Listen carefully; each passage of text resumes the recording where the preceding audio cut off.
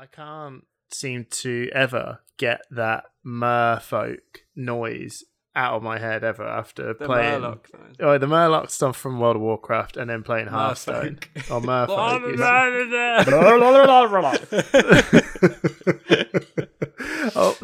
Have you ever seen the movie Warcraft? No. What? I watched clips of it. It looked awful. No, it's good. It did look terrible.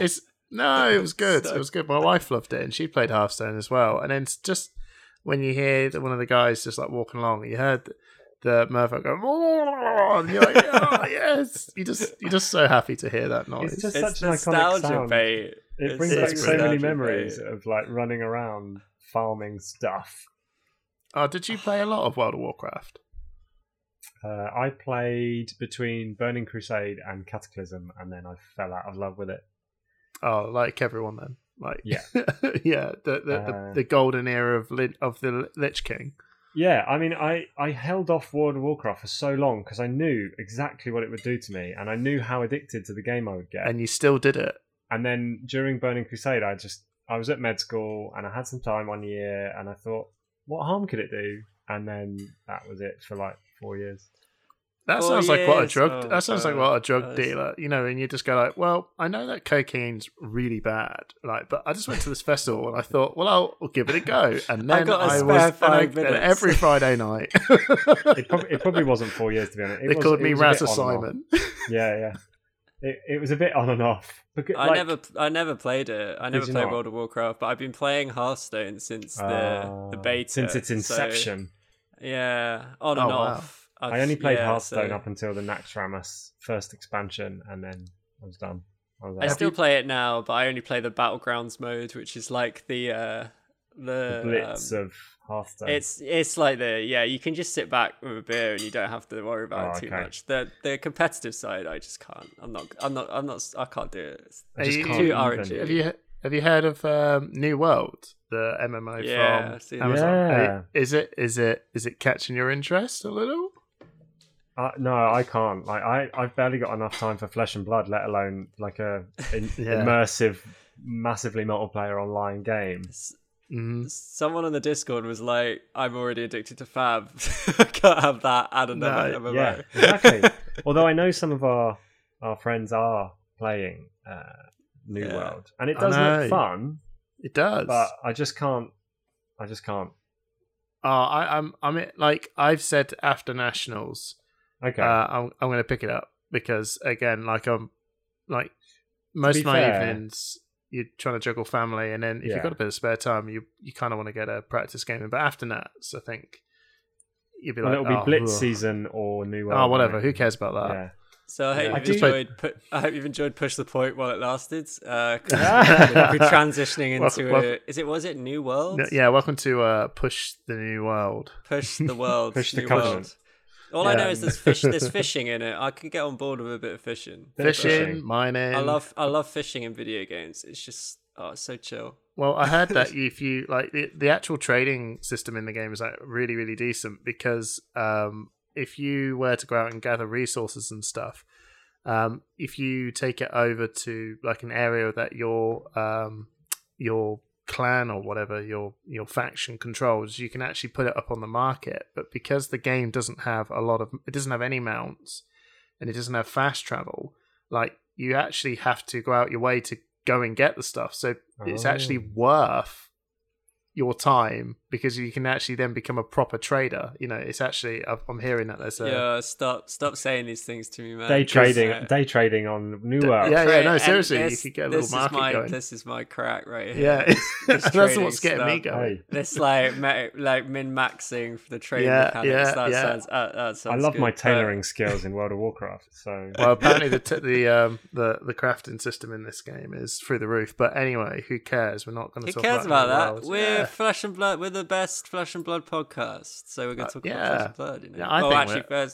First we're going to talk about drinking, but then we talk about Flesh and Blood. Yes. Well, we're going to do this this section that everyone particularly loves. I think everyone loves it. I've changed my mind. I think it's the best part. I've always said it's the best part. I've not changed my mind at all. Right, so I'm going first. So do you know what though? Before, we must be doing something right because we now have 206 subscribers on YouTube. Oh my god! Yeah, amazing. So I did say on the last one, if we get to 200, would say what we do, but I didn't realize we'd actually get to 200 this quick. So I know. So we do. Oh god, we do have some. Yeah. Well, we do have some special. I would say merch, but we don't plan on selling them. So we do have some special things to reveal at Nationals that we may or may not be giving out. So stay tuned. Come and find us at Nationals and come and have a chat.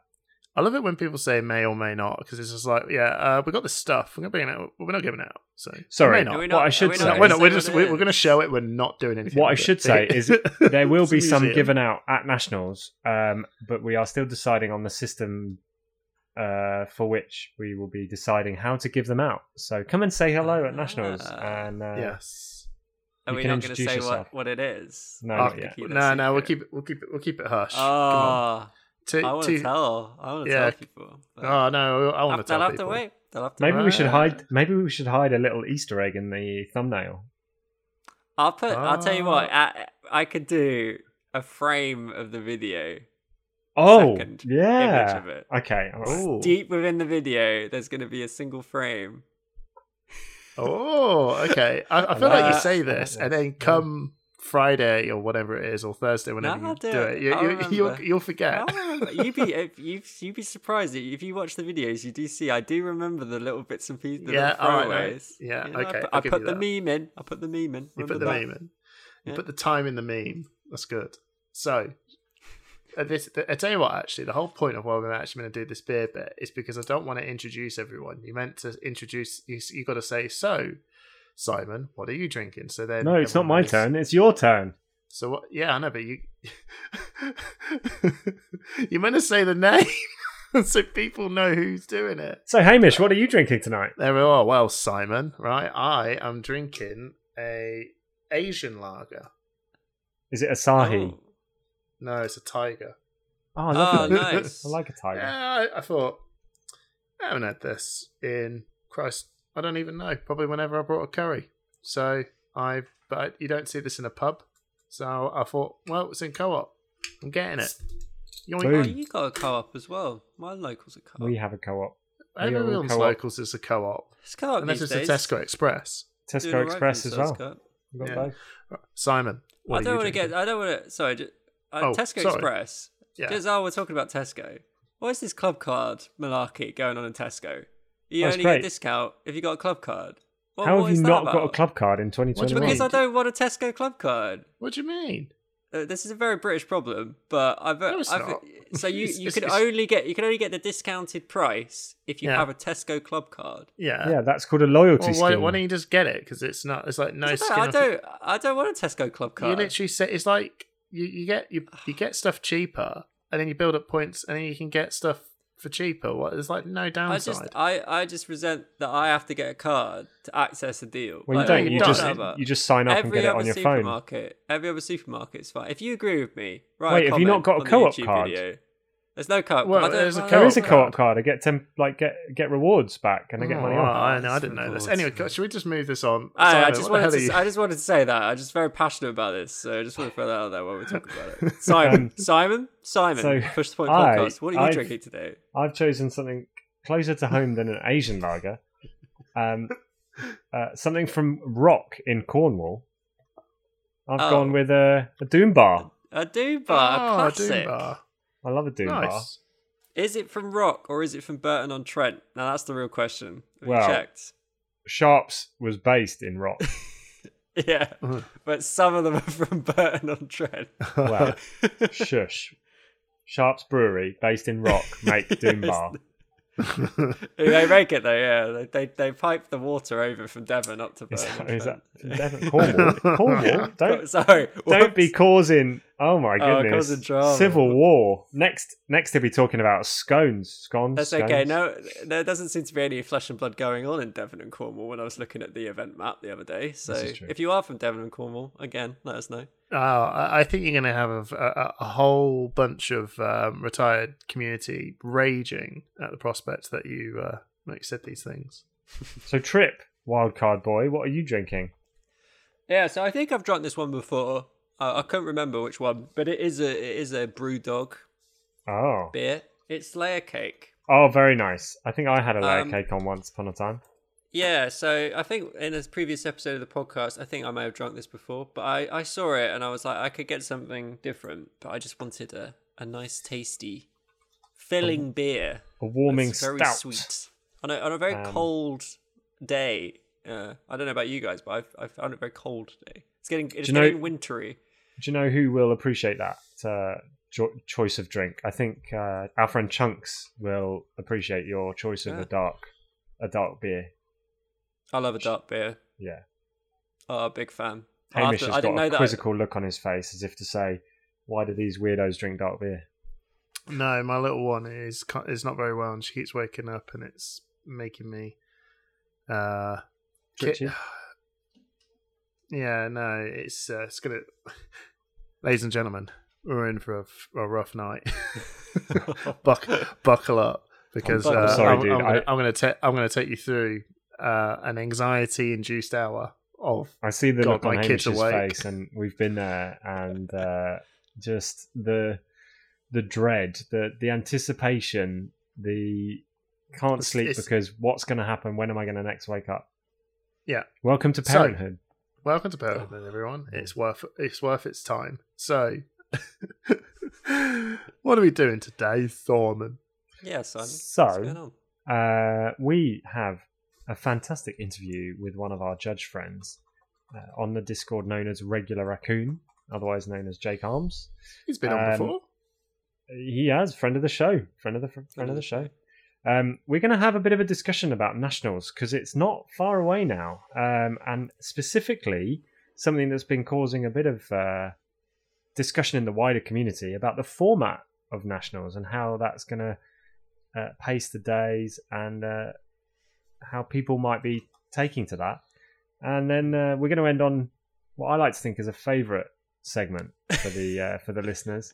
It's getting it. When Tripp said this is going to be a regular, he weren't lying. But no. It's really good. I love it. We committed. Do you want to introduce it, Hamish? Because yeah, do the voice. I wonder if I can actually do it this time. What's hot and what's not?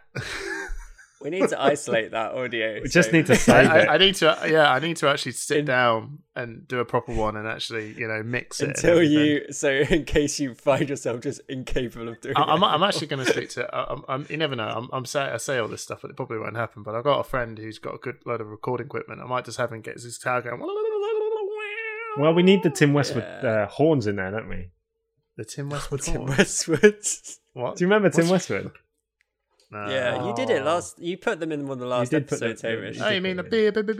Yeah. Oh, okay, yeah. All right. I thought that was just classic, rave horns. Yeah, cool. Yeah. Oh, well, that's when we reach the milestone. That's the milestone horn. I think I'll probably get a what's hot, what's not actual thing put up because this is going to be a regular segment. And I think there's been a few changes as well. I certainly think there's been some hot and not changes. Yeah, I think so. I think we've managed to. The other one was just kind of throw it on the wall and see what sticks. And now I think we're getting a better idea what's sticking. I think we should also do a special draft version for the 3 new heroes of what's hot and what's not. I like it. We can give them a quick CC and a quick draft because it may be different for each format. Or it might not, actually. Can you actually do that in draft? We'll find out. Anyway, we'll see. We'll see. So before we carry on too far down the line, what have you been up to in the world of Flesh and Blood lately, guys? That's a great question, Simon, that I have to think about for a second because I have a very poor memory. But I have been doing some drafting. I've been at Kingdom Gaming every Saturday so far in October doing a Tales of Aria draft, which has been really good, run by the book with the proper timings and the rules and stuff, which has been really good because the rules for draft are quite stringent in terms of how it actually works. And if you just do casual drafts, I think you'd be surprised what you can and can't do in a professional tournament. No table talk. Literally, you cannot talk at all. So be careful with that and don't you dare put that card down and pick it back up again, which I see people do not touch that single pile of cards once it's already down. So that's been really good. It's really Adam's store over in Northampton, enjoying that. I've been going to Rule Zero. That's my regular armory. I mean, we've all kind of got regular little armories we go to. That's been really nice. I think draft has been the kind of talk of the town recently. I think I'm Nice. getting a little bit drafted out. I'm not going to lie to you guys. I think it's time to play a bit more Classic Yeah. Constructed to keep things fresh. Well, I know we've also been taking part in a Creators of Aria series, haven't we, Dan? Yeah, we have. Me and Simon. Representing Push the Point on my end and Finder's Library on your end. I won't Traitor. spoil any results. Traitor. I Well, I won't feel like I spoil wear any both results. hats. I I mean, wear both it's hats. not as if you did Findel's Library first, right? You know, it's not as if that's your baby, and Did you know, do it you for should quite really a while. represent that. Before. Please stay tuned because I do have some gameplay videos of my 2 games so far. So stay tuned, and I'm hoping to do some commentary over those games and release those separately. So yeah, keep an eye out. Hamish, what have you been up to? Testing. Yeah. Playing and meeting up with a variety of different people on the TTS and testing my little socks off, basically. And yeah, that's pretty much what I've been doing.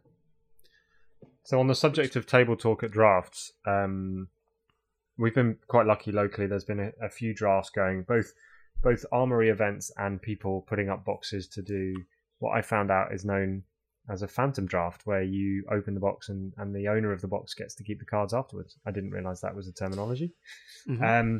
However, I managed to take my box down last week, and pack 2 open, pick 1, a Fable. And I was sat looking at this tree, and the table talk rule went out the window, and some expletives came out of my mouth at the time I opened this, and then I showed everyone the card, and I got severely told off.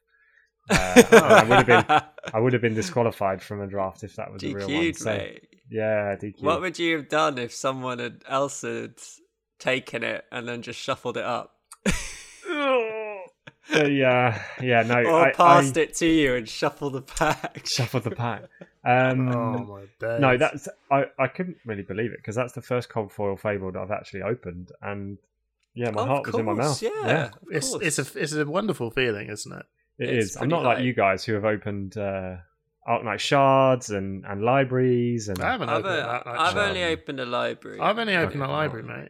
I have another friend close by who's opened. Oh yeah, Not but his my was style. jammier because he That got was given hype. one Crucible War first edition pack and got the Coldfield Shard out of it, which that is a was bit so bonkers. good. So yeah, it was a very pleasant experience, but it took me a while to settle back into the draft experience after opening that. So yeah, we've had some good drafts locally, and I hope that continues until nationals. It doesn't feel like long away now though, like 3 weeks away. It's not long. It's so near, and it's we're the first, right? We're now officially the first. The UK, We are now the New officially the Zealand first Nats has been nationals pushed back. globally. So the whole world is going to be watching. I believe it's getting streamed. I believe our good friends Tabletop 24 getting involved again to do some streaming, I believe. Yeah, they are. So the whole world is going to be watching, and we're going to have an important role in setting the meta. They're going to take one look at us and be like, well, we're definitely not doing that. No, and then- yeah, that's what I was thinking. They're going to take one look at us and go, that was last season. yeah, why are they all still playing Oh, Chain? did they not know there was a new set that came out? Why is everyone playing Katsu and Dorinthia still? Yeah, well, I'm really excited about that. I think that's really exciting that the UK get to set the first benchmark of what Oh, yeah. Nats meta is going to look like. And I think that's a really exciting prospect. And I do think it's also going to make our Nats completely wild. I 'Cause, love it. mean, it's not going to be like, you can't just look at what happened in New Zealand and everyone's going to copy that. We have to sort of forge our own path a bit and make some difficult calls. Like I know we're going to have to grow up. Yeah, we're going to have to, like, you know, To be strap big in. boys now. Yeah. I think But I think that is. I think we've had a bit of a luxury drawing upon experience of other metas to force and shape our own. We don't have that anymore. So deck building and practice testing, which heroes to choose, is all going to be a complete wild card, and I really enjoy the anticipation actually. It's going to be an amazing weekend. you don't have to you don't have to declare what you are going to play, but do you know who you're going to play? I definitely don't know who I'm going to play. Have you got a couple of choices? Yeah, so I definitely have some ideas in mind. I'm still considering Chain. Chain was always a hero I really, really enjoy playing, irrespective of the nerfs. I'm really looking at Bravo in a serious way. I've got the deck completely. I always had the deck. I played Bravo a little bit in Blitz, which is obviously very different, but I did enjoy that. I've got Katsu too, so I've got Dory as well. To be honest, if I wanted to build a Dory deck, I could sit down and do it. Cool. So I'm just keeping myself really open at the moment and just going to try a few things out, see what I enjoy. I'm looking forward to Simon saying that he won't play Katsu, and then he will. So, or not, who knows? But have you got an idea who you want to play though, Simon? I would say I am 80% locked in. Yeah. Okay. I'd say I'm 80% locked in. Yeah. Yeah, I think I'm in the same boat as well. I feel like I think I'm 80% locked in, but I'm still like jumping between. I've got like two heroes that I definitely know I want to play. I'm just trying to work out which is the one that I feel that's going to see me through the 6 games. The first 6, the day one, I'm going to get 6 games out of it. Will this see me through into the top 8 and then, play the draft game where, doesn't really matter what I've brought, that's just a different level of thinking. So I think I've got it. I have a deck that I very much enjoy playing, and it will take something considerable in the next couple of weeks to knock me off that perch. But I think I was having this discussion with a friend the other day, and I think there's a distinction, isn't there? And we've talked about goals at tournaments before. I think there's a distinction between picking a deck that is going to get you to the top 8. And the top 8 is no mean feat. I think getting to the top 8, getting a gold foil random drop, getting a cash prize, getting a PTI, and getting the recognition that gets you as part of the top 8 at a nationals event is huge. But I think there is a different deck choice from just getting to the top 8 and winning the event. I think the deck that you're trying to pick to win the event is way too difficult to work that out. I think it's a little. I think people should probably be aiming for, can I get a deck to see me through into the top 8? Because I don't think we know what a winning deck looks like currently, because with Chain being, like, when Chain came out in Monarch, you could just see the power that he had, and then as the month went down, it was really, really evident really quickly that he is like the driving force that is going to be the meta. So you can actually put him on a target and go, cool, well, if I can't deal with him, there's no point trying to work out how I can deal with anyone else, because he is so strong. But this time round, we don't actually have a hero that we've got to go, that's the main one. We've got quite a lot of heroes that are pretty good and have bad matchups. So we've got a bit of a rock paper scissors interaction, haven't we? Yeah, exactly. And there's a circular. It's not even rock paper scissors, because there are more variables, but it is definitely a this beats that but loses to that, while this beats that and loses to this, and it's going to be really interesting to see who can consistently win rounds at nationals and how they go about doing that.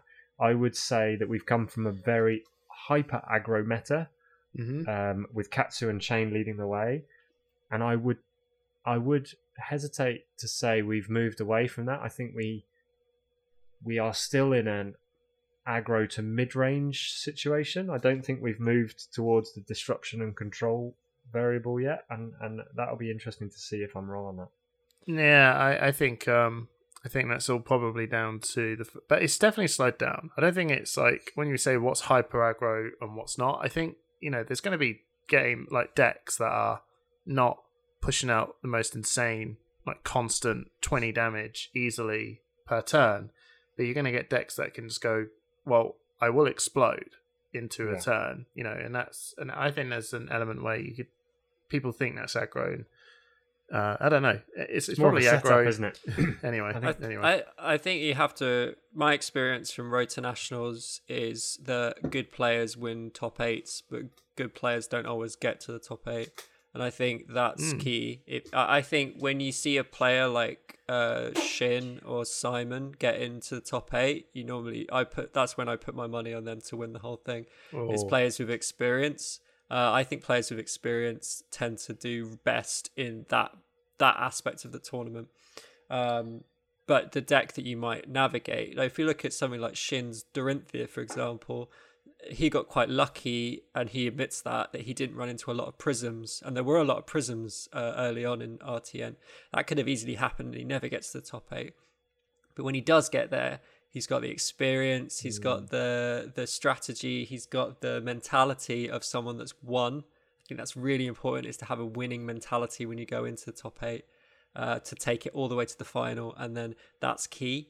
I think deck choice is really important, and there are definitely counters in Flesh and Blood decks. Some decks counter other decks, but I think having a confidence in your own deck and your own ability to play that is huge, and a strong mental attitude of someone who is a winner and who has won and has that experience is really valuable in these high level tournaments. This is a super high level tournament. We'd say if you go into that first top 8 game, you're probably absolutely knackered. Your deck might be so much better than the other person's deck, but if your brain is not there, if you've not got the mental strength to play the deck because you're tired or you're tilted for some reason, you're going to lose. So can I just add as well, this is the first ELO rated tournament the UK will have seen for Flesh and Blood, and everyone starts on 1500, right? I think everyone starts on 1500, and we're going to have 6 rounds of CC and 3 or 6 rounds of drafts, and they will be separated into different ELO ratings. But it will be really interesting to see if that has an effect on how people approach preparation and mentality on the day, because this means something now. We're going for PTIs, we're going for prize money, and I think that will have a positive effect for some people and a negative effect for others. Yeah, this isn't just flesh and blood in your bedroom anymore that we used to do when we were starting off in the game. This is turning into a serious competitive sport. There's no getting out of that. There's money on the line. You can't get out. There's $2 million on offer next year, and that's only going to go up as the game continues to become more and more successful. Jeez. And it's turning into a really competitive sport, and I think that's great. I'm really happy about that. That's what all the good games should aspire to be. But that's something that I think maybe hasn't sunk in for a lot of people. I'm going to like this little segue. Hold on. I'm going to like this little I'm going to like this segue. I'm going to like this segue. In order, if you're going to be getting that, big £300,000 prize pool, you're going to have to also learn how to be an uber shark. But you don't want to be a naughty shark, because we've got some awesome judges that will give you a right old telling off if you're going to be very unsportsmanlike. So, speaking of judges, you've just absolutely crucified my superb segue that I. I'm sure it was just as good, Simon. But, Simon, shall I? Johnny's actually annoyed. Do you want a double segue? Do you want to? Oh, I didn't say any of that. Simon, what was your segue? No, it's fine. He refuses. No, so. No, I just think it's interesting in such a competitive arena. We've had a lot of new. He's reading the script. We've had a lot of new We've had a lot of new rulings introduced, right? Yeah. And there are a lot of new things interactions that people are questioning, and LSS themselves know that they've had to release reprise articles to talk about how these interactions work. But the people that are really on top of this are the judges. They've passed their level 1 exam. Mate, what a segue.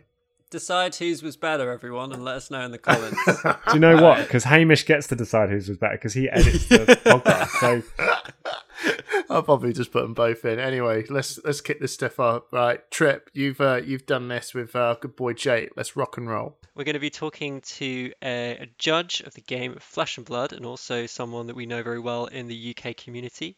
That is Jake, also known as Regular Raccoon on the Discord, the UK Discord, and all other kinds of Discords as well.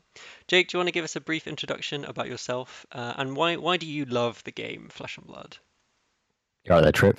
Yeah, happy to. Yes, as you say, I'm Jake. I'm a judge for the game, and yeah, I suppose the reason I love the game Flesh and Blood is the resource management aspect of it. It's the fact that you're given 4 cards, and then with those 4 cards, you've just got, you know, a stupid number of decision points for just 4 cards. Sometimes you'll pitch a card, sometimes you'll defend with a card, sometimes you'll play a card, sometimes you'll discard it as part of a cost for some other action.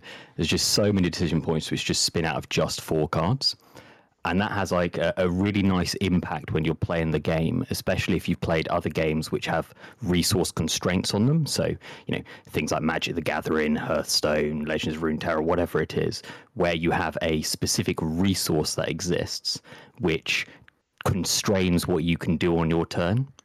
Instead here, the resource is the cards that you play, and I just really love that dynamic that each card is a resource of a different type, whether it's health, damage, or resources that you then manage and trade off against one another.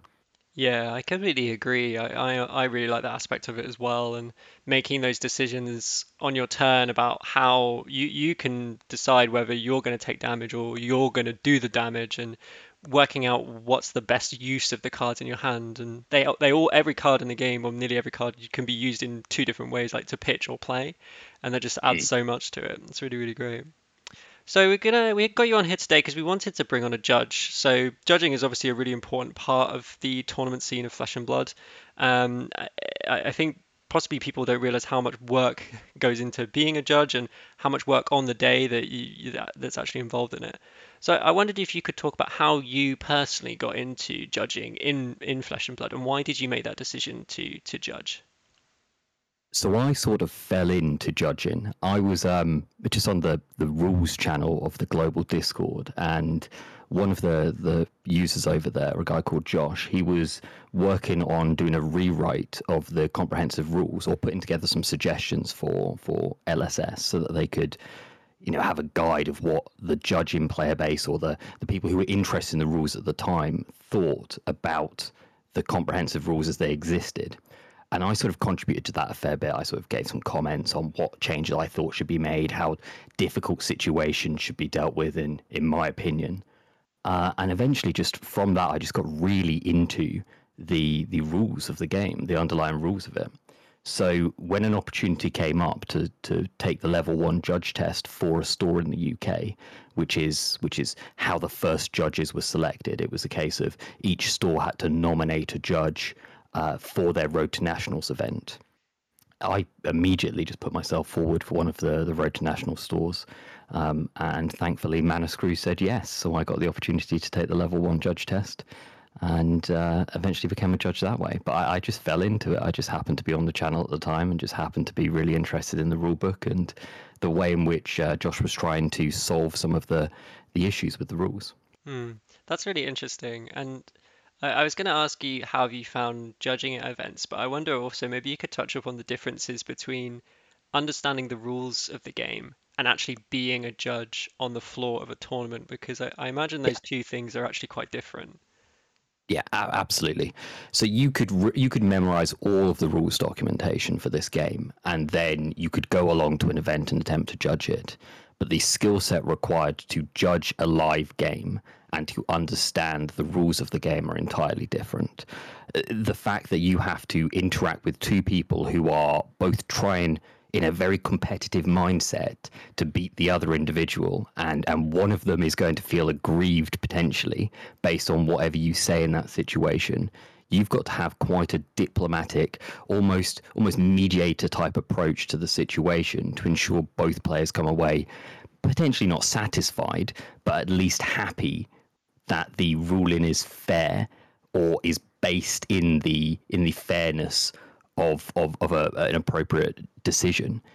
And I think that ability to mediate the situation and ensure that both players don't feel entirely aggrieved, even if a judge ruling goes against them, is a skill set which goes beyond just memorizing the rule book. Yeah, it's people management skills, isn't it? A part of it. Yeah, definitely. And there are people who are trained mediators and who spend their entire professional lives dealing with situations of conflict between individuals, and that's a skill set that people will pay a lot of money for in the real world. So if you want to be a judge in the game, you've got to have at least some element of that skill set, that ability to navigate a difficult, intense situation. And how have you found? How did you find the experience of judging the Manaskew Road to Nationals? Did you find that on the whole the players of the game understood the rules quite well, or was there? Did you have to intervene often? How did it actually go on the day for yourself? Obviously, you'll find that judging an event sort of has two components to it. Component one is correcting the decisions that tons of players will make, or the mistakes I should say, that tons of players will make during the event. Little things like triggering Teklo Foundry Heart and then not closing the combat chain, and therefore thinking that a bonus which applies to the entirety of an existing combat chain continues to apply to an attack. Those sorts of things are little issues that you'll spot as you're walking between the tables, and you might point them out so that people don't make a game state error. That's the bulk of what you do as a judge. Realistically, you end up going from table to table, making sure that no one's cheating, making sure that no one's being aggressive with their opponent or anything like that, and correcting small little mistakes that you see as the games are being played. But the other component to judging comes up much more rarely, and that's where you get an interesting judge decision where someone has made a serious mistake or a serious error, and you need to apply the penalties to fix it, or you need to apply the appropriate correction to fix it. And that's the minority of the work, to be realistic. Most of what you end up doing is correcting smaller mistakes, but you need to be prepared to switch from the routine correction mode into the, okay, this is a serious situation, I need to mediate it more effectively mode. That's really interesting. And stepping away slightly from the actual judging of the events, so we know, I know that you're also a strong player of the game. You play in tournaments as much as you judge. How have you found being a judge and a player, and have there been times when being a judge has helped you, or has there even been times maybe where being a judge has actually hindered you in your actual playing of the game? So I personally think being a judge and a player is incredibly helpful for both. I know, for example, that the Utrecht call-in application form at the moment is asking potential judges for strategy questions about the different classes in the game, what they think those classes would do strategically. So if you're a player of the game and also a judge, you're probably going to be able to answer those questions a little bit better. But the main takeaway there, I think, is being a player of the game does actually help you as a judge as well, because you'll be able to sort of identify what people are going to want to do in a certain situation, and whether or not what they then do is based on a certain intention. You're able to sort of understand what the players are going through at that point in time, and then you can sort of see mistakes that are about to happen before they happen. Another sort of example of where that can be really, really useful is if you see that a player's chips are down, because you understand the strategic impact of both decks, you can preempt when one player may feel pressured to potentially skip a rule or take a slight advantage, maybe not remove a steam counter from a piece of equipment for dash. Small things like that appear to you once you've been playing the game for a while as well. So I can see why they might be interested in having a player and a judge at the same time. But the other part of your question, whether or not it's sort of helped playing the game, I think it really has. I can think actually of a cut that I made it into on the basis of being a judge, and the reason was it was Boards and Swords. It was just a casual on-demand event, I think, but it was quite large, and there was about 60, 70 people there or something. And the final round for me was sort of a win and in, and I was playing Prism at the time, and my opponent was also playing Prism. And it got to the classic situation, which all Prism players now will be familiar with, but at the time it was quite a new set, so I don't think they were. But it was a situation where I passed priority at the end of a turn with an action point still remaining, and my opponent played out an aura, and then I just destroyed it with a spectral shield. That kind of tiny rules interaction is something that just appears to you much more quickly if you're a judge of the game, you understand the rules, than does if you're a player, where you sort of have to rote learn it through multiple instances of seeing it. Oh, such a classic. I love that. It's such a classic. Yeah. I felt very good. My opponent seemed very upset. My apologies to them. No, because I played Chain, so it was always like the first turn you'd like soul shackle the weapon and then just end your turn. It'd be like, do you want to do anything, Prism? It took a while for players to realize that they needed to do that. It's not an intuitive thing. Just give up your first turns that you can, or give up part of your first turns that you can protect yourself from an aura. That's really great. Yeah, I think that's a really good example as well. Just I think any player of the game should try and get a really good understanding of the rules, because it opens up your strategic thinking and allows you to know what is possible and what is strategically viable within the rules. And I think that's a really, really good example to give. In terms of individuals that are considering becoming a judge, I mean, there's a judge program now. So you said earlier when you first became a judge, the stores reached out to they reached out to everyone and were looking for individuals, but now there is a more there's an open process now to apply to take the level 1 judge exam. Did you have what would you say to someone who's considering becoming a judge and taking that exam? So my first advice to every player of the game, even not those intending to become judges, is to take the level 0 sort of judge test, which is available on the LSS website. It's not a full judge test. It won't get you an accreditation in the same way. It won't allow you to be a level 1 judge, but it will give you examples of the kinds of edge cases that will appear in competitive games of Flesh and Blood. And if you take that test, you'll sort of see some of the difficult situations that you might run into, and some of the more common situations that you might run into as well. So I just recommend that for everyone, including the players. But then after that, if you're really interested in taking the level 1 exam, the way it works is it's a monthly window to take it. You put in an application, you then get sent the judge test, and you get, I think it's 8 days or something to take it. And then if you don't pass it, you can take it the next month and so on. My advice to anyone considering taking it is make sure you have all of the documents to hand. You don't need to know all the rules off by heart. You're effectively treated as if you're in a live situation with each of these questions. You can have those resources available to you when you're answering the questions, and you can make reference to them. So make sure you have them to hand. Take your time with the questions. No judge, even at an event, is expected to make an instant decision. And in fact, you absolutely shouldn't be making instant decisions at events. And as long as you take your time with decisions, I think with the questions, you'll be able to come to a decent answer. So I think it's just about preparation and about taking your time with it, reading through the questions, making sure you don't miss any sort of tiny little trips and hazards that might be in the questions, which is the case for quite a few of them. Yeah, and I've heard as well that it's quite a far-ranging exam. There's not just the rules of the game, there's rules and regulations about all aspects of Flesh and Blood.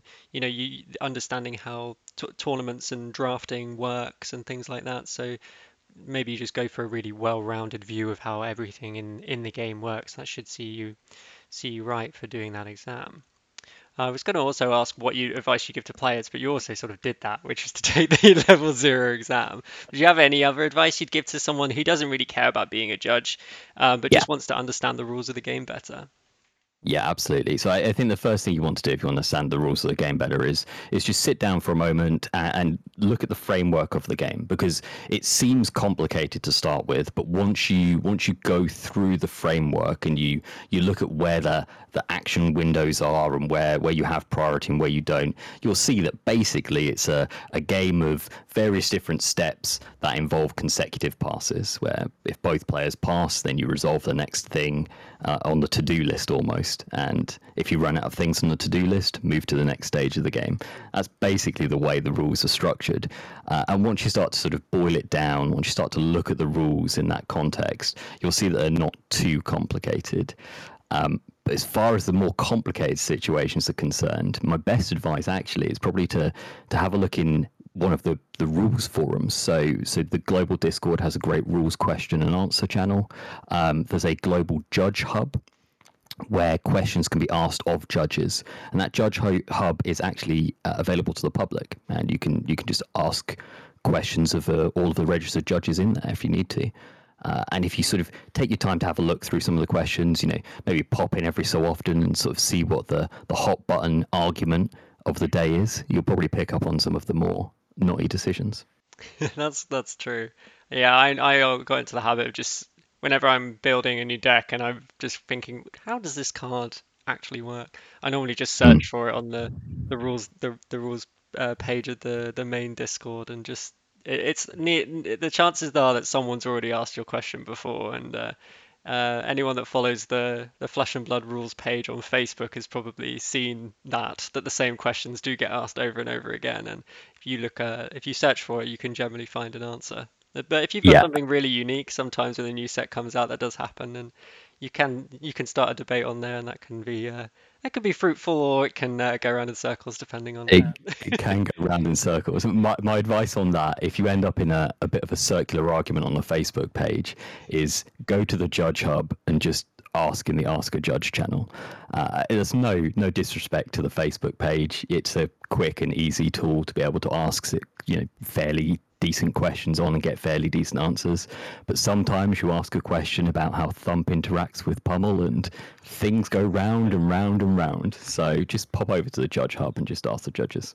And I see that has made it onto LSS's main website, Judge Questions. So the Thump Pummel will hopefully disappear by the time this podcast is out.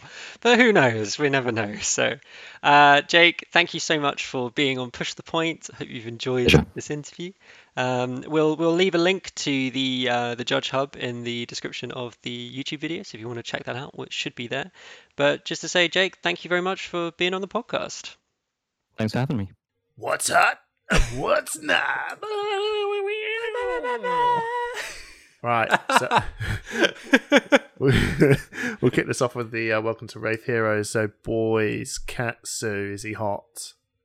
Katsu's always hot. I think Katsu is the eternal Flesh and Blood hero. I think what Katsu has access to is so strong, and I think Katsu is so flexible. There's different ways you can build it. I think Katsu is always hot, and will never not.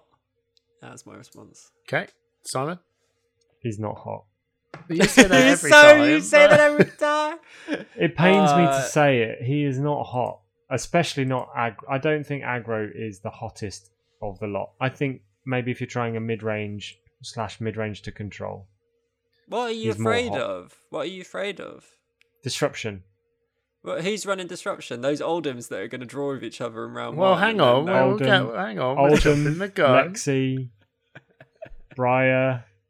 All the new heroes are not great for Katsu. I think I agree with Simon. I don't think he's currently hot at the minute. I think he's got some very strong tools behind him, but I think that the way that people are positioning their decks, I think he is going to have a harder time. So on that note, I'm going to say he's currently not hot. Yeah, still hot. Katsu's still my boy. Yeah, I know. Okay, Dorinthia. I think Dorinthia in the UK is always hot because one of the best players in the UK plays Dorinthia. Yeah. So it's quite hard for us to be like, nah, because we always keep losing. I can't disagree with that. I think I think Dorinthia is currently hot, but the hotness depends inversely on the amount of prism that turn up. Yeah, and I think there's going to be a lot of prisms. So I think Dorinthia is still hot, but she's gonna have an interesting time of it. I'm putting myself in the same boat as I think is Katsu. I think that she has got some really good a real big toolbox, got a very solid strategy down, but the emphasis on working it all around a weapon, I think there's a couple of heroes that punishes the need to make this weapon do its thing. In the like of Prism and quite a few destructive heroes, and I think Bravo's been given a few more tools to make that even more harder for her. But she's still good, but I don't think she's currently hot in the bigger picture. Yeah, I think that's fair. Bravo, you mentioned Bravo. Yeah, Bravo. Yeah. Now Bravo, on the other hand, I think Bravo's smoking. Well, he's been receiving since his release new kit. Like, basically, he's been getting his toolbox bigger and bigger in literally every single set. So, Arcane Rising, he's been given Command and Conquer. In Crucible of War, Crucible of War, everyone got some spice. Monarch, he got Zealous Belting and Rouse of the Ancients. And now, in this set, it's literally got some Guardian cards tear asunder. It's just nuts. So, he's been given some new tools each turn. And I think he's hot. I think he's really super strong. Bravo is hot. I think Bravo is hot. I think people think he is just a hot body. Oh, you've no moved brain. on from lukewarm, which is good. But but I think he's actually surprisingly difficult to play, and I think a lot of people are picking up Bravo because they think this is going to be easy. I'm just going to swing with a hammer, and I assure you, I'm trying to do that, and it is not. That is not easy. What about maybe someone I'm just who, bad at swinging with hammer, but I think is going under the radar. I was just going to say into what Hamish is saying, completely correct. I've completely changed my view on because I was like Oldham is hot and Bravo's not, and I completely changed around. I think Bravo. What about is you, good. Simon? Well, take a listen back to last time. I still think that Bravo is much hotter than Oldham, and he will be for a long time. Yeah, I think you were right with that. So someone who I think's been flying under the radar though is Rhinar. Oh, well, Rhinar is what I've always said with Rhinar is Rhinar. He is never not bad. He has a very solid strategy. And as soon as he's got a good position into a meta of being mid-range, then I think it's fine. Funny enough, playing Barrage and Beatdown and Club is a pretty good combination. And then setting up a Bloodrush Bellow turn there's nothing you can do about it. I remove your entire hand and smack you for a lot of damage. He's surprisingly got a good set of tools, and I think he's positioned quite well in this meta. Yep, I agree. I think that he's always been a good hero, and there's certain players that stick with Rhinar through thick and thin. A couple of them in the UK meta, and I think they're gonna be rewarded for that. What do you think, Simon? I think he's hot because there's going to be a lot of Prism. Yeah, I think that's a good shout. Moving on to Arcane Rising. We'll start off with, we'll just get this through. Kano. Not hot. Crap. Not hot. Not hot. So, yeah. Sorry. Someone will get him one day, but not now. Yeah, no, he's not cool. So, Azalea, move. Yeah, nah. Poor Azalea. Unfortunately, this new kit doesn't really help her at all. Hotter than she used to be, but not hot. I don't even think so. I think she's less hot by comparison. For some reason, yeah. She's been hanging out with the hot chick. Yeah, she's standing next to someone that's super hot, and it just doesn't work. No. Yeah. So, yeah, no good. Right, now moving on to Dash. Oh, I don't know enough about Dash, honestly. I think not hot. I don't think she's hot, but I'm fully there to be completely blown up by that opinion. Honestly, Simon, I think hot, surprisingly hot. After Matt Rogers jokingly laid her to rest, I think actually her game plan is a solid one, and there are more heroes out there that don't like being taken to time and being drawn out, and I think she plays that game plan really well.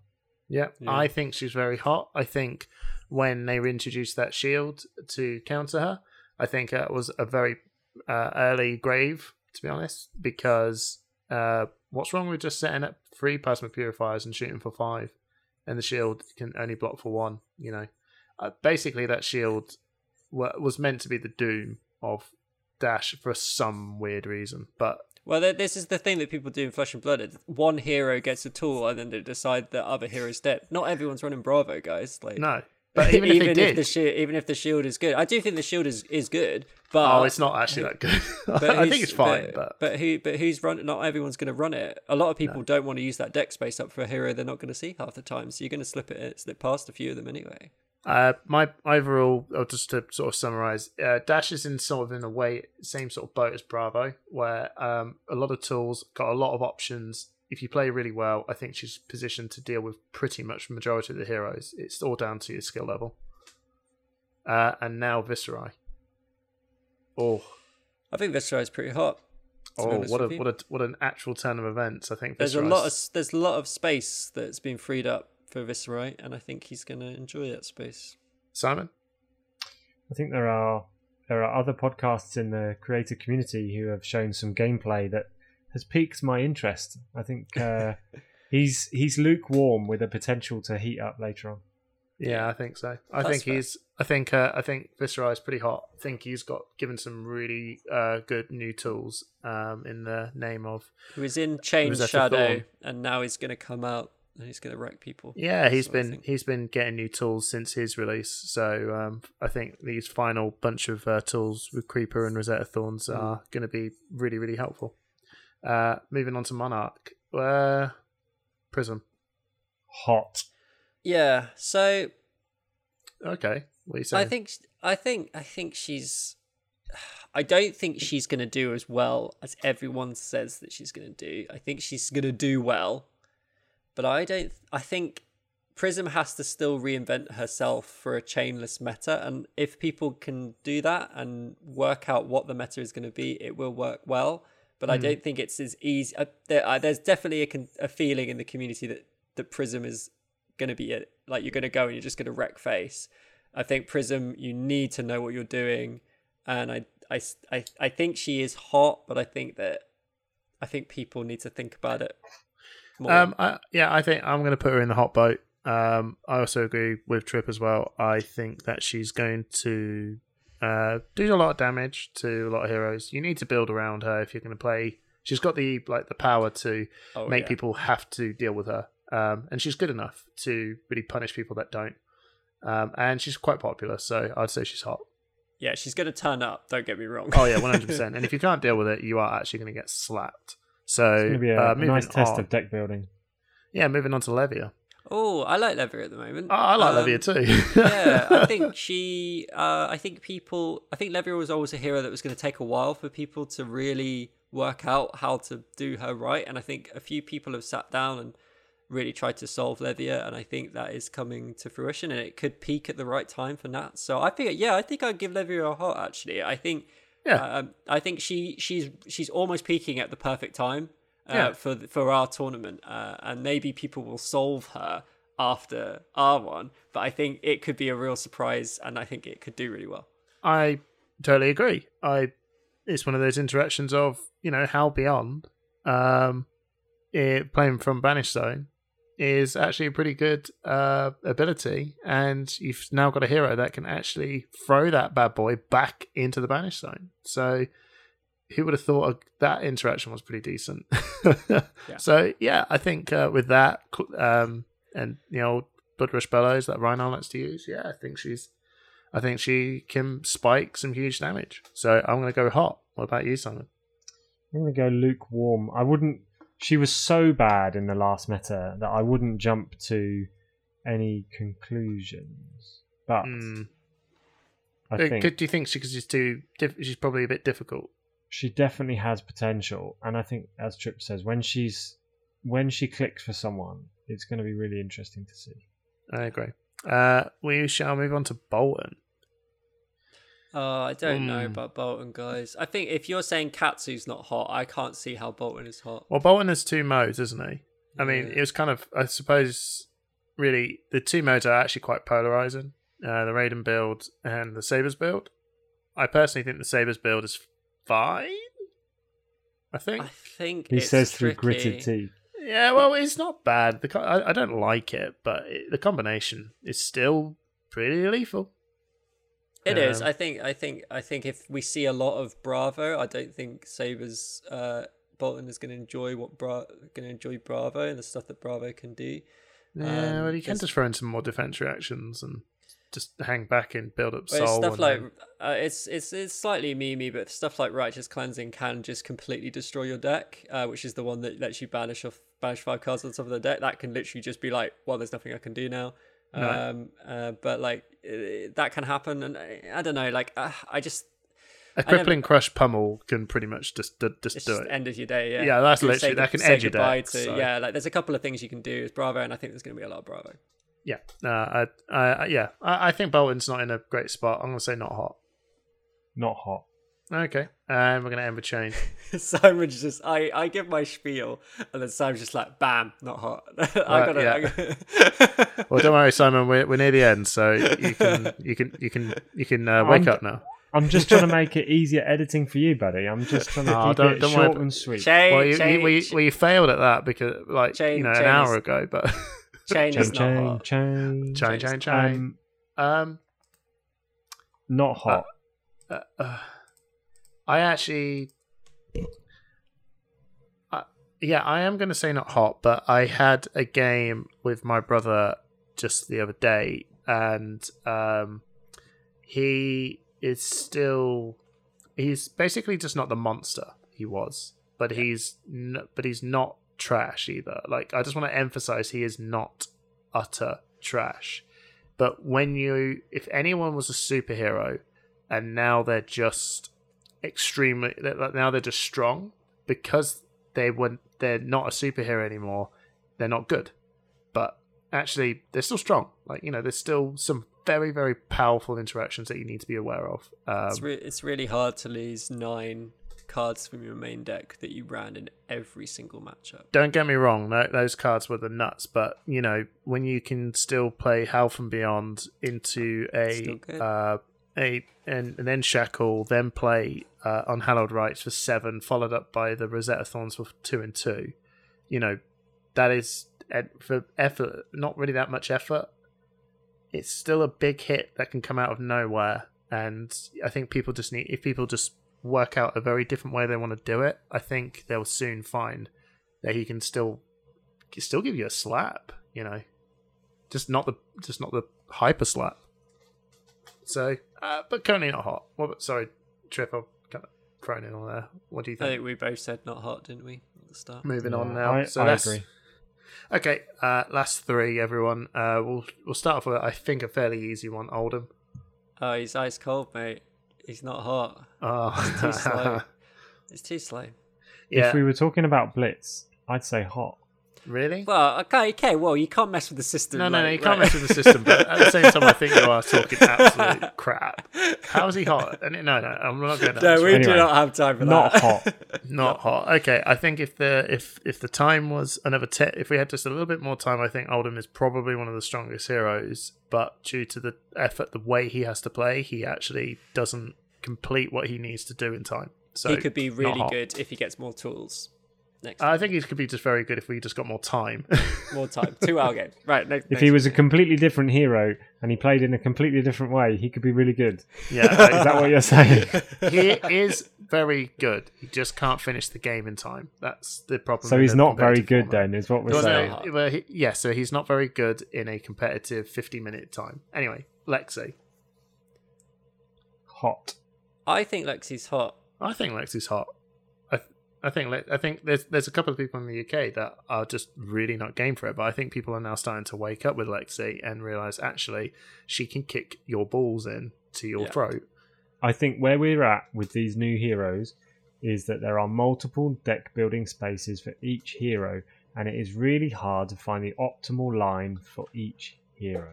And it really depends on what meta turns up as to what line is hot and what line is not. I think Lexi is hot.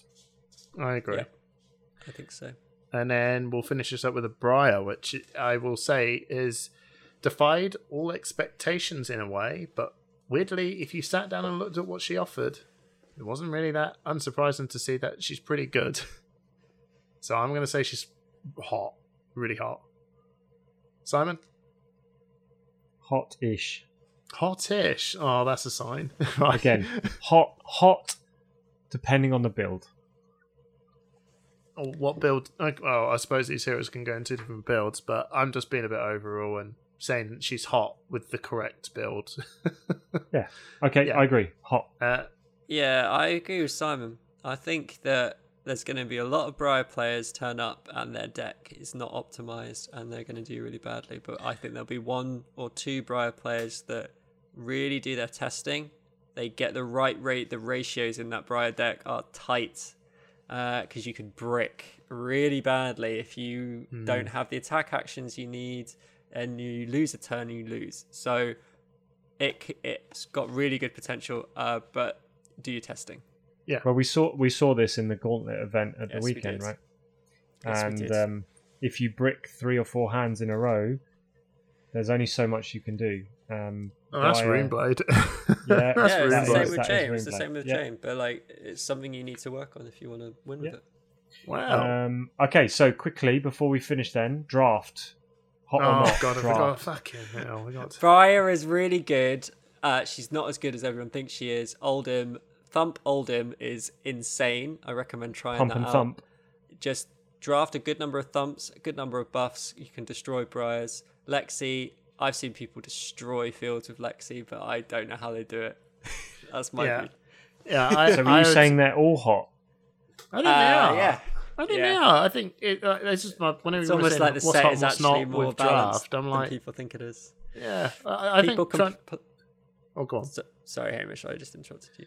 No, I was just saying that I think in the draft format, to say what's hot and what's not is kind of like, well, how garbage were your picks? Because your hero Well- can be complete trash if you pick it all wrong. I tell you what, in draft, there's no hot heroes in draft. There's just hot players, and you could be Oh. one of them if you put your work in and you practice your draft. You could be the hottest fab drafter in the UK. Yeah, go watch Simon's Pat One Pit Ones. You'll be Yeah, a watch hot. our You'll Pat be a One hot Pit one, picker in no and time. it's going to be great. Yeah. Right, boys. Wow. Boys! Boys. We did Made another it. podcast. Oh, boys. it's another one. Episode 13. Episode oh my 13. Unlucky for some. We didn't even make that joke at any point. So. Oh my god, we did it. It's unlucky for some, but lucky for you, we made it. So Thanks for oh. subscribing. If you subscribed recently, we're doing pretty well with that. So we got lots of video content coming up. Yeah, so keep an eye out for more stuff. Yeah, we love you all. You're actually all genuinely awesome. Please comment. What Like, your subscribe, tweet at hotnesses. us. We don't Yeah. have a Twitter. oh no, you can but tweet at me at just tweet at Hamish. Hamsat88 at Twitter. just promote your own Twitter account. Yeah, Well, no, I mean you can follow me on. I've literally just got quite a lot. If you're reading One Piece, don't go following my thing too much because I did post a few photos of some old chapters. But yeah. So, but at the same time, you can reach out to us there or whatever. Cool, whatever. I'm going to sleep. Bye, everyone. Oh, Simon. Bye. Still. So, yeah. Bye. Bye, everyone. Bye.